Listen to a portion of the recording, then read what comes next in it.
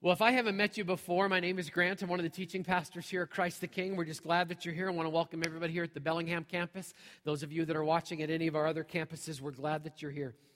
We've been doing a series talking about the simple beginnings of a first century movement that ultimately became known as the church. And I know over the last couple of weeks, we have covered a ton of history.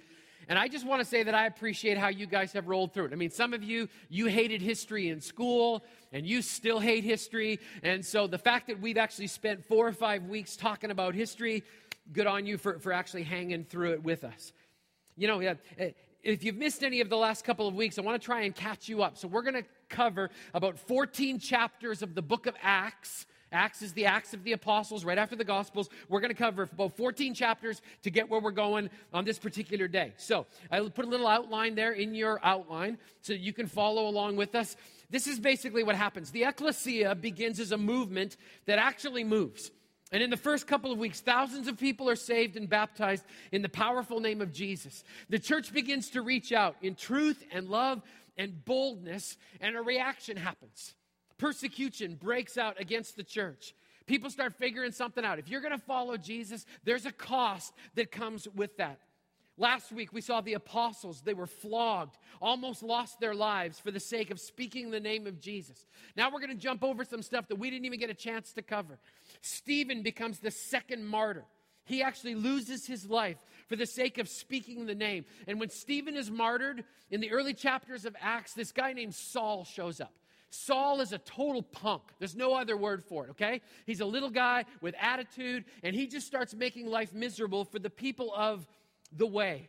And we find the Bible tells us that the very existence of the church is challenged by persecution. And we learn something. If you're going to be a part of a church, you're going to face challenges. Just comes with the territory. Our church has faced challenges in the past year. We've had some staff challenges. We've had some ministry challenges. And now, like every other church in Whatcom County, we face some economic challenges. I mean, they're not just ours. It's just kind of the way it is right now in the world. The good news about our challenges is this. After every challenge we've faced, no one has been fed to a lion and no one has been publicly crucified. That's the good news. I mean, none of those challenges, we don't face that kind of stuff. And I want to say all of that to remind us of something. Even our greatest challenges pale in comparison to what the first century church faced. We would do well to remember that perspective. Saul persecutes the church and then is actually saved by Jesus. It's an amazing story. He changes his name to Paul. Paul actually switches teams and freaks out the original church because nobody believes his conversion is sincere. And then he goes out and starts preaching. He gets beat up too, and the church goes, well, we're getting beat up too, so you must be one of us, okay? Paul begins his missionary efforts, and the church begins to grow and expand rapidly in Acts 13 and 14. And then we're going to pick up the story. It's about 20 years later, okay? 20 years after the resurrection of Jesus, 20 years after the original church forms, and the church is confronted by a question that's still being asked today. Who gets in? Who gets to be a part of this thing called church? And what do they have to do in order to become a part of the church? What do you got to do to get in to get your membership card? How do you have to act? You got to clean yourself up first. Are there rules to follow? Where's the bar? What's acceptable and what's not? And this is a crucial question because the church is still asking it today. Well, that question gets asked in the first century, one of the very first church business meetings, and the Bible gives us an early church answer. Now, I'm going to warn you, okay? This answer is going to make some of you freak out.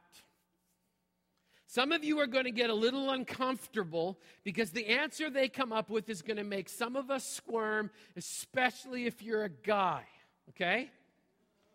Now, I'm going to read it because it's in the Bible, and I'm also going to say something. You don't get to send me a nasty email if you brought your kids to church tonight, and what I'm going to talk about makes you a little bit uncomfortable because we have amazing places at Christ the King for your children, and you should put them there. Just being straight.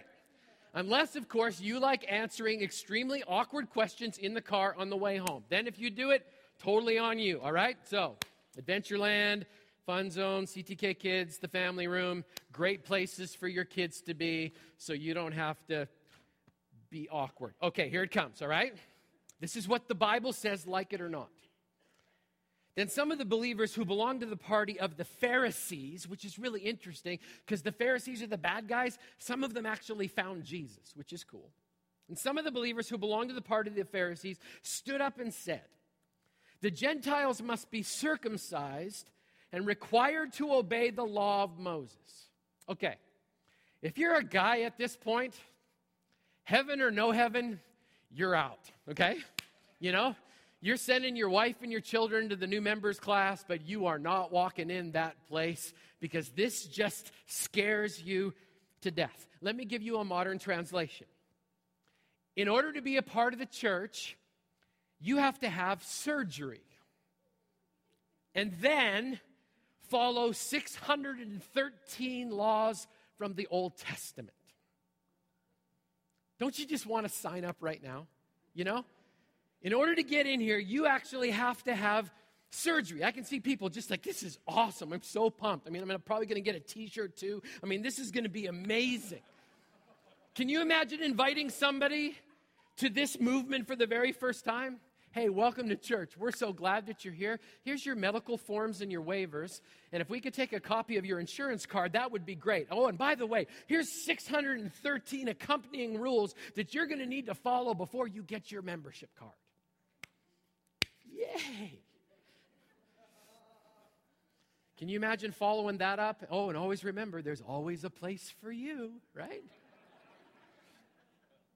Now, before you get all high and mighty and judge these folks for their entrance requirements, I just want to point something out to you, okay? The attitude that's happening here in the first century church happens in the modern church all the time. We just painted a different color. We don't demand a surgery. We just do other things. We just demand that everybody looks like me, talks like me, acts like me, and does what I do because I'm a picture of what a good Christian looks like. And if you're not like me, you don't get to be in my little group. It's the same attitude. We don't mean to exclude people, and this is just so unbelievably subtle, but this is the message we sent. If you just go and clean yourself up just a little bit, then you can come back and reapply. And this creates a big problem. The problem is this. It's the reason why so many people just quit going to church because they just don't think they're ever going to get to the level of church people, so they never even have the courage to cross the threshold. If that's where you've been at some point, I'm just going to blow everybody's cover here at exactly the same time. Not one single person in this room or watching has it together. And anybody that says they do is in deep denial and needs professional therapy fast, okay? Not one single person says they're on a higher level than anybody else. And I am so unbelievably glad that the church didn't decide to go with the convenient answer. Just have surgery, guys. Ladies, you're cool, but have surgery, guys. Follow 613 laws, and then you get to be a part of our great little group. Surgery plus rules equals acceptance. I am so glad somebody stood up in that first business meeting and went, whoa, whoa, whoa, whoa. This is Peter's appeal. Trust Peter to stand up. Acts 15, verses 8 and 9, he says this, God, who knows the heart, showed that he accepted them, meaning Gentiles, that's like us, non-Jewish people, by giving the Holy Spirit to them, just as he did to us. He made no distinction between us, the Jewish people, and them, the Gentile people, for he purified their hearts by faith. I love that Peter stands up and goes, whoa, whoa, whoa, whoa. God knows the heart. The reality is, none of us knows anybody else's heart in this room. I mean, I don't know your heart. I just know how you act. I only know you by the exterior that you allow me to see. I know your attitude, your music, your ink, your hairstyle, and then I have to make a decision based on that, whether or not it looks Christian to me or not. And the Bible says this, man gets stuck looking at the outward appearance, but here's the cool thing about God. God just pushes all that stuff to the side, and he looks on the heart. He doesn't give a rip about the outside of the package. He's just looking at the inside of the package. That's why some of us in some churches get caught in a mindset that's very, very subtle. I drew you a little diagram. This was my experience, okay? It goes like this. Some churches will say this: if you believe exactly what we believe, then you better behave. And if you behave, we'll consider allowing you to belong. I was blown away when I showed up in this place because they took that equation and just flipped it on its ear. They actually said this: hey, we're all messed up, so why don't you just come and belong? Just come and belong with the rest of us. We're good. Hang out with us a little bit and just know in your heart that our heart for you is that you will believe in Jesus because he saved our lives too. And we'll let Jesus work on that behavior part because we believe something about God. We believe that God can purify your heart before he fixes anything else. Do you understand that, church? God can purify your heart before he fixes your messed up marriage. God can purify your heart before he breaks that habit that's had a hold of you for just way too long. God can purify your heart before he begins to change anything on the outside of you. Peter hits this one so hard, and I love him for it. He's just like, whoa. Let's keep this about the inside of a person's heart. Because that's the part God knows. So Peter stands up and objects. Yeah, whoa, surgery? 613 rules? No, whoa. Let's keep this about the heart. And then somebody else in the back of the room stands up. A guy by the name of James, the brother of Jesus. Wouldn't you like to spend 5 minutes with James? I would just love to ask him a couple of questions. Like, come on, James. I mean, when Jesus hit his thumb with a hammer in the carpenter shop, come on, tell me the truth. What did he say, right? Come on. Come on, James, just tell me, did Jesus ever punch you when Joseph wasn't looking? You know, you're brothers. Come on, right? Just tell me the truth. I'd love to spend a couple of minutes with James. James, the brother of Jesus, stands up, and this is his appeal. He says this: it is my judgment, therefore, that we should not make it difficult for the Gentiles who are turning to God. Hey guys, I know this business is really important, but did you hear what Peter said? Well, I'm just going to take it another step forward. Can we just not make this difficult for people, regular, ordinary people who are turning to God? I mean, if James thinks this is a big deal, it just makes me ask a question. How do we make it difficult for people who are turning to God? I mean, it's almost like a warning. How do we make it difficult? I just gave you some of my experiences here. I think we make it difficult for people when we create man-made rules and expectations that disqualify people. See, they just come walking through the door. It takes a lot of courage. And it's just like, hey, here's the hoops you got to jump through. You got to walk this way and talk this way. And if you don't, you're not in. And if you've been coming to church for a while, you know how this works. If you ever walked into a church and somebody gives you the scan from the top of your head to the bottom of your feet, and you know you're being assessed as to whether or not you fit in or whether you need to get out. This is a very human thing. And in the reality, this is really what we're saying when we create man-made rules and expectations. We're saying this: we love the fact that God had room in his circle for us to step inside of. What makes us uncomfortable is when we get inside there and somebody else tries to get in there with us. We just aren't really comfortable with that because we've got room in our hearts for God's heart for us, just not for anybody else, because they're going to mess up my pretty little circle. You know where that comes from? It comes from this next statement. We forget the price that Jesus paid to save us. Isn't it amazing how we as people, we can pinpoint the dysfunction in somebody else's life, but oh, how quickly we forget the mess that God had to drag us out of. Don't ever forget what it took for Jesus to save you. Thirdly, we make it difficult for people who are turning to God by reinforcing the idea of us and them. I love what Peter says here.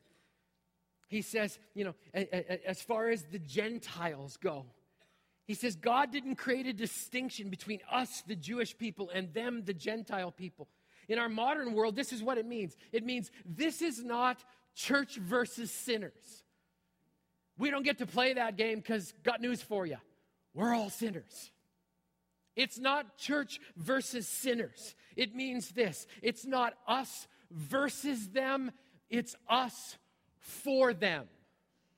Can I get an amen from somebody? I feel like I'm working all by myself up here. It's not us versus them. It's us for them. That's the reason we're here. Those of us who've actually tasted the beauty of the salvation of God now have an opportunity to give it away. Blessed are you who have received it. Now blessed be you who give. Here's the last one. We make it difficult for people when we exchange grace for law because it's cleaner and easier on those inside the church. Church is just easier when it's all about policies and forms. You know? We want to legislate a policy because it's easier than having a conversation with a messy person that God died for. Let me share with you a painful example from my own life. If you've been around CTK before, you've heard this story before. Before I got hired at my first church in Manitoba in Canada, I was asked to submit some positional papers on social issues. One of my papers was entitled this: Why Divorced People Should Remain Silent in the Church. Stick with me now. See, at that time, I had a rule in my head that because you were divorced, you were just a little too messy for the rest of us. So you could come and sit, but you didn't get to say anything or do anything because you had disqualified yourself. That's what I believed. I even had verses to back up my position. Well, they actually gave me a job. Not exactly sure why. But in my first year, I met a young man named Reed Townsend. Reed was one of the most amazing middle school workers that I've ever met anywhere.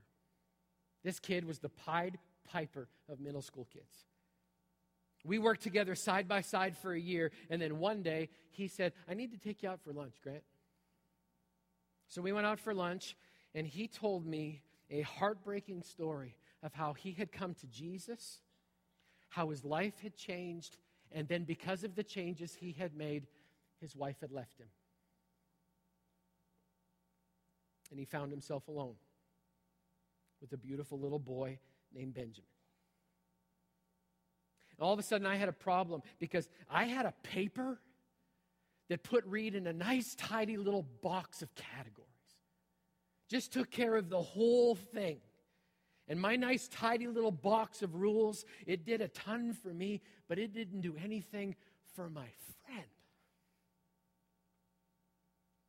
I remember just sitting there stunned at what he was telling me. I remember racing back to the church and stomping down the hallway to Pastor Jim Scobie's office and closing the door and turn around and looking at that little Scottish man and saying, you knew. You knew Reed's story, and you knew what I gave you before I got this job. You knew, and you hired me anyway.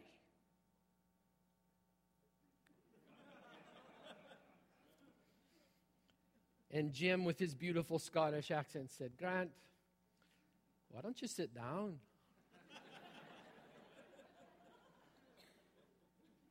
And he gave me this lecture.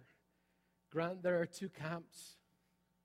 One called grace and the other called law. And before you leave my office today, you will pick which camp you're in. I will tell you, the camp of law is easier. It's all check boxes and forms. You never need to have a conversation because people are either in or they're out. Grace is messy. It's hard sometimes when you meet someone whose broken life doesn't fit in your tidy little category, and you're going to be uncomfortable, and legalists are going to call you a sellout. But if you choose grace, Jesus will call you a man after his own grace-filled heart. So Grant, before you pick, one more thing. Aren't you glad God chose grace when it came to you?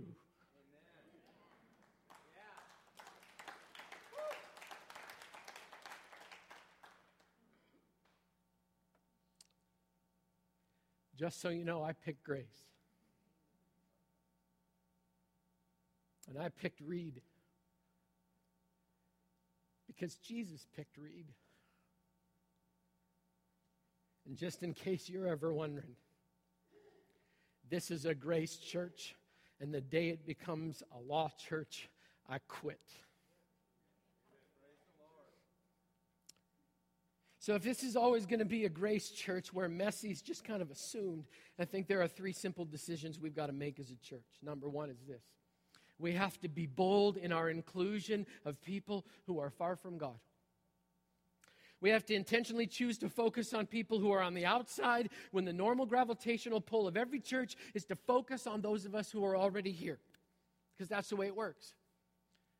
We say we love people on the outside of the church, but we end up focusing on the people who are inside, the people who pay the bills, who do the serving, who make the coffee. I mean, we just say, let's just look after them. Don't believe me? What's the old saying? The squeaky wheel gets the grease, right? Here's what I know. People that are outside of here, they don't squeak. Ever. They don't squeak. Only people in here squeak. Now, sometimes squeaking is warranted. If I get up here next weekend and say, I've found another revelation of Jesus Christ, you better squeak. Loud. I mean, it's good to squeak about the right thing. Just make sure it's the right thing. But our focus is it's just a normal gravitational pull to get the arrows pointed in. I love the fact that Jesus taught us how to do this right. Because the Bible tells us in the Gospels, Jesus has got his tiny little inner circle of guys walking around, and they're all good, like, we're good, I'm good, it's all perfect. And then he goes and messes it up by calling a guy by the name of Matthew. Matthew's a tax collector. Ugh. You can't have a tax collector. And yet Jesus says to a tax collector, worst reputation in this culture, hey, Matthew, come and follow me. Come and belong. Believe in me.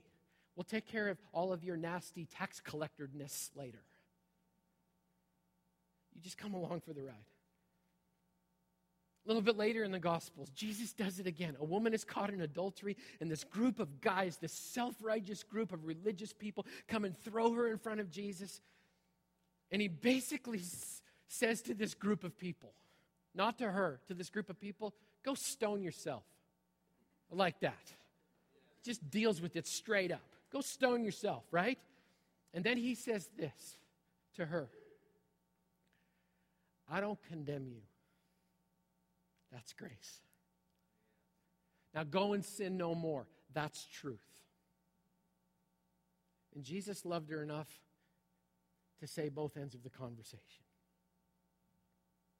If we're going to be a grace church, we have got to learn to keep the arrows pointed out. Freely you have received, freely give. Secondly, we need to make this decision. If we're going to make a mistake, we've got to err on the side of grace. Now, it means let's have the tough conversations. Let's embrace the mess, knowing that's what Jesus did with us. Let's be gracious and grace-filled as we embody grace and truth. It still means we're going to have hard conversations with people. Because I don't know if you know this or not, but God actually does have standards. He wants his people to be holy and righteous. He wants us to shine like a light in a dark world. He wants us to be like salt that seasons every conversation we have. He wants us to be bold. But if we're ever going to make a mistake in being bold, we've got to err on the side of grace. And thirdly, we've got to refuse to protect our past at the cost of advancing into God's future. A couple of summers ago, I got to take a study break to Southern California. And on that trip, a friend of mine called, and I said, it's really kind of weird, but from the hotel that I'm staying in, I can actually see the top of a very, very famous church. And he said, yeah, I've actually got a friend at that church. Would you like to take a tour? I said, I'd love to. Once upon a time, this church was cutting edge. They've been in the news a lot lately because they just declared bankruptcy, Southern California. I won't judge them. In fact, it breaks my heart to hear that. And we should probably pray for them. But my friend called and said, would you like to take a tour? And I said, I'd love to. So I walked over, and my tour guide took me for a walk around their grounds. And he kept using a word that cut me to the center of my being every time he said it. The word was museum. This was the first ever drive-in church. People actually drove in here and did something they'd never done before. They parked their car and they listened to our pastor who walked in and out of the building, inside and outside. It was amazing. But now this building is a museum. This is our crystal prayer tower. At one time, it was filled 24/7 with people that were praying for our ministry. But now, it's a museum. And every time he said it, it just cut me to the core. Because you see, at that time in our history as a church, we were actually reaching record numbers of people on weekends, but I couldn't sleep. The building was packed, but I couldn't sleep because I just felt something in the bottom of my gut. And I just only have one opinion, but I just felt something was off. In my opinion, it just kind of felt like we lost our edge when it came to welcoming the messiest and the most broken and the most addicted. It just kind of felt like they just kind of slipped back out the front door again. And I started looking around and I said, man, it just seems like we're kind of playing it safe and we're relying on programs to do the work for us. And church right now just kind of feels like something we just slip in between Starbucks and Costco. And I was dying on the inside because I just kept saying to myself, God, what is going on? Isn't this the way it should be? It's big. But God kept saying this, to whom much has been given, much will be required. The arrows got pointed in. And all I could hear and all I could see as I wandered through this building was a sign being added to the one on the front. Christ the King Community Church Museum.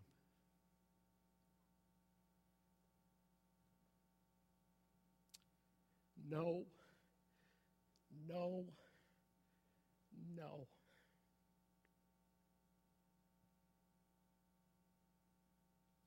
You see, if we wanted to, it could become really, really easy for us just to protect this building. Because now we got a building, right?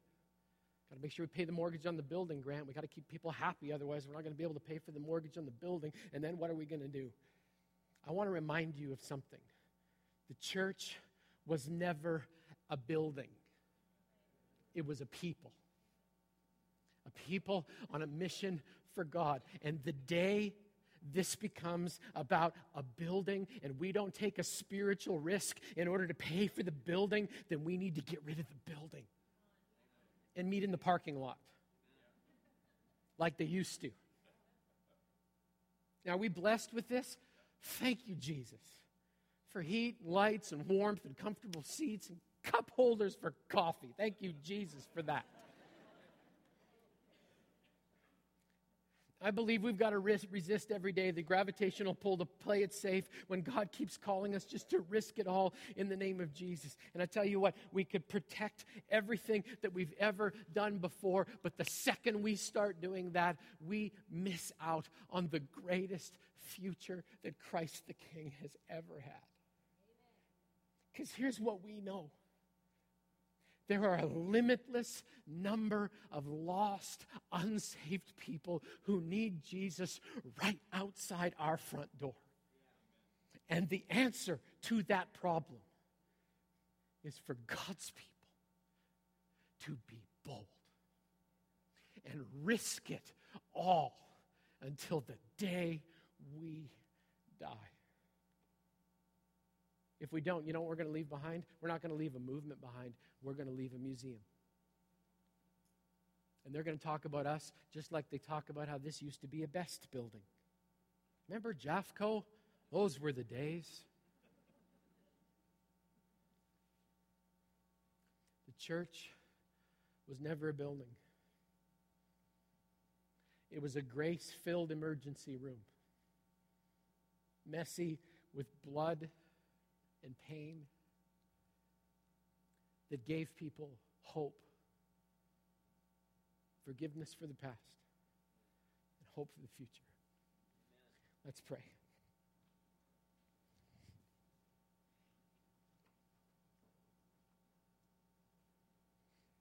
Father God, would you teach us what the first century church knew? That when they were asked to give everything, that they did, and it was worth it. Father, may we be a grace-filled gathering of believers who are on the mission of Jesus Christ, and may we never become so selfish and so self-centered that all of the arrows point in. Lord, we welcome the challenges because we believe that's the refining and the pruning that we need in order to be more effective. It's not easy, but you are stronger. Father, break our hearts to those unsaved neighbors and friends that you've placed all around us. Allow us to be bold. Allow us to embody grace and truth. And God, may it never, ever be about us. May it be about you and the glory of your name. God, make us bold. Keep the arrows out. Because it is our judgment that we should not make it difficult for those who are turning to God. And the church, in agreement with the statement of James, agreed together with all of their heart and said, Amen and amen.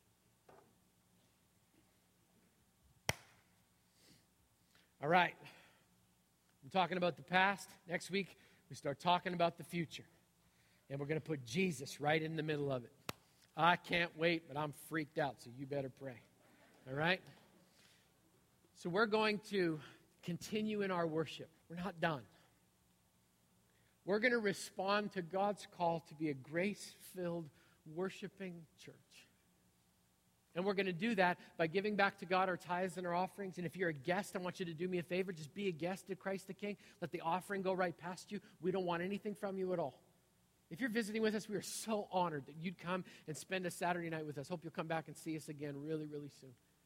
But the ushers are going to start in the back, work their way towards the front. When the offerings pass you by, we're going to stand, continue in our worship by giving back to God, and then we're going to give ourselves back to God by singing. We're going to respond, open our mouth. Bible doesn't say anything about music. It says make a joyful noise. So just noise away, all right? First song you're not going to be too familiar with. Maybe this is an opportunity for you to ask God what he wants you to do with what you've heard.